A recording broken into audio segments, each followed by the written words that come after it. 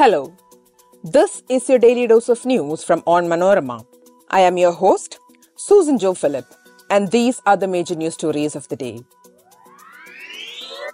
First is the news from Kerala. The state is to witness heavy rains for the next 5 days. A yellow alert has been issued in 7 districts today. Congress President Mallikarjun Kharge on Wednesday accused the Modi government of carrying out a fire sale of national assets and PSUs to its crony capitalist friends and claimed this was the single biggest anti-national act. The National Investigation Agency NIA raided the houses of 17 suspected activists of the Banned Popular Front of India (PFI) in Kerala and Karnataka as part of its investigation into a multi-state Hawala network. Next is an update on the wild elephant Arikomban. The Tamil Nadu Forest Department said that the elephant will be tranquilized if it raids human settlements and attacks people. And the Delhi police have called the reports claiming lack of evidence against WFI chief wrong. Let's get into the details. Kerala is likely to witness widespread rainfall for the next 5 days ahead of the southwest monsoon's onset, the India Meteorological Department IMD said on Wednesday. A yellow alert is announced in 7 districts: Thiruvananthapuram, Kollam, Alappuzha, Pathanamthitta, Kottayam, Idukki, and Malappuram today. On June 1st and 2nd, it is for Pathanamthitta and Idukki. On June 3rd, the alert is for Pathanamthitta, Alappuzha, Ernakulam, and Idukki. And on June 4th, it is for Thiruvananthapuram, Kollam, Pathanamthitta, Alappuzha, Kottayam, Ernakulam, and Idukki. According to the Meteorological Department, the southwest monsoon will reach Kanyakumari and Maldives within 2 to 3 days. It is currently hovering over Andaman and Nicobar Islands and southeastern and east-central parts of Bay of Bengal. With the Modi government completing 9 years in office, Congress President Mallikarjun Kharge on Wednesday accused it of carrying out a fire sale of national assets and PSUs to its crony capitalist friends and claimed this was the single biggest anti-national act. The Congress has been running a campaign claiming that the government's 9 years have been marked by incompetence and failures. Modi government's fire sale of national assets and PSUs to its Mitch cronies is the single biggest anti-national act, Kharge said in a tweet. This destructive loot is snatching away job opportunities for India's poor, SCs, STs, OBCs, he alleged.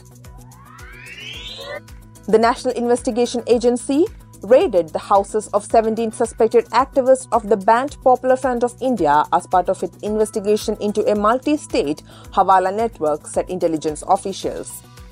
Simultaneous inspections were conducted at Mangaluru, Puttur, Beltangadi, Uppilangadi, Venur and Bantwal in Dakshina Kannada district of Karnataka and Kunyathur in Kasagod's Manjeshwar. These raids were linked to the 5 arrests made by the NIA at Fulwari Sharif in Patna on March 7, said a central intelligence official. On March 7, NIA arrested Mohammad Sinan, Sarfraz Nawaz, Iqbal and Abdul Rafiq EM in Dakshina Kannada and Abid KM of Manjeshwar in Kasagod from Fulwari Sharif. They are still in prison. In a press statement, NIA alleged that the 5 persons were part of the multi-state Hawala network and were actively involved in moving PFI's illicit funds sourced from the UAE to organizations, leaders and workers. The Tamil Nadu Forest Department has said that the translocated tusker Arikomban will be tranquilized if it attacks people and raids residential areas. Palraj, a biker who was recently attacked by the elephant, died at the Theni Government Medical College on Tuesday. Tamil Nadu Chief Minister M.K. Stalin has announced the setting up of a special team led by the field director of Srivilliputturu Megamalai Tiger Reserve to capture Arikomban. The tusker is now in the deep forest near Shanmuganadi Dam in Theni. Though the team searched the area for the tusker, they failed to locate him, sources said. The team is prepared to administer tranquilizer shots once the elephant reaches the farmland opposite the dam. The Forest Department officials have said his health is satisfactory and added it is difficult to get signals from the radio collar as the animal has retreated to deep forest.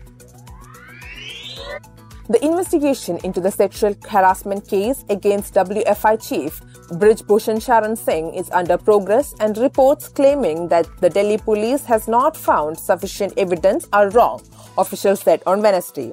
The police had earlier said that they had not found sufficient evidence to arrest Singh, who is accused of sexually harassing 7 female wrestlers, including a minor.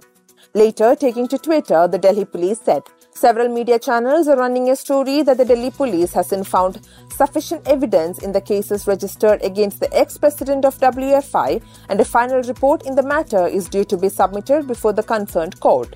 It is to clarify that this news is wrong and the investigation into this sensitive case is under progress with all sensitivity, it tweeted. That brings us to the end of this episode.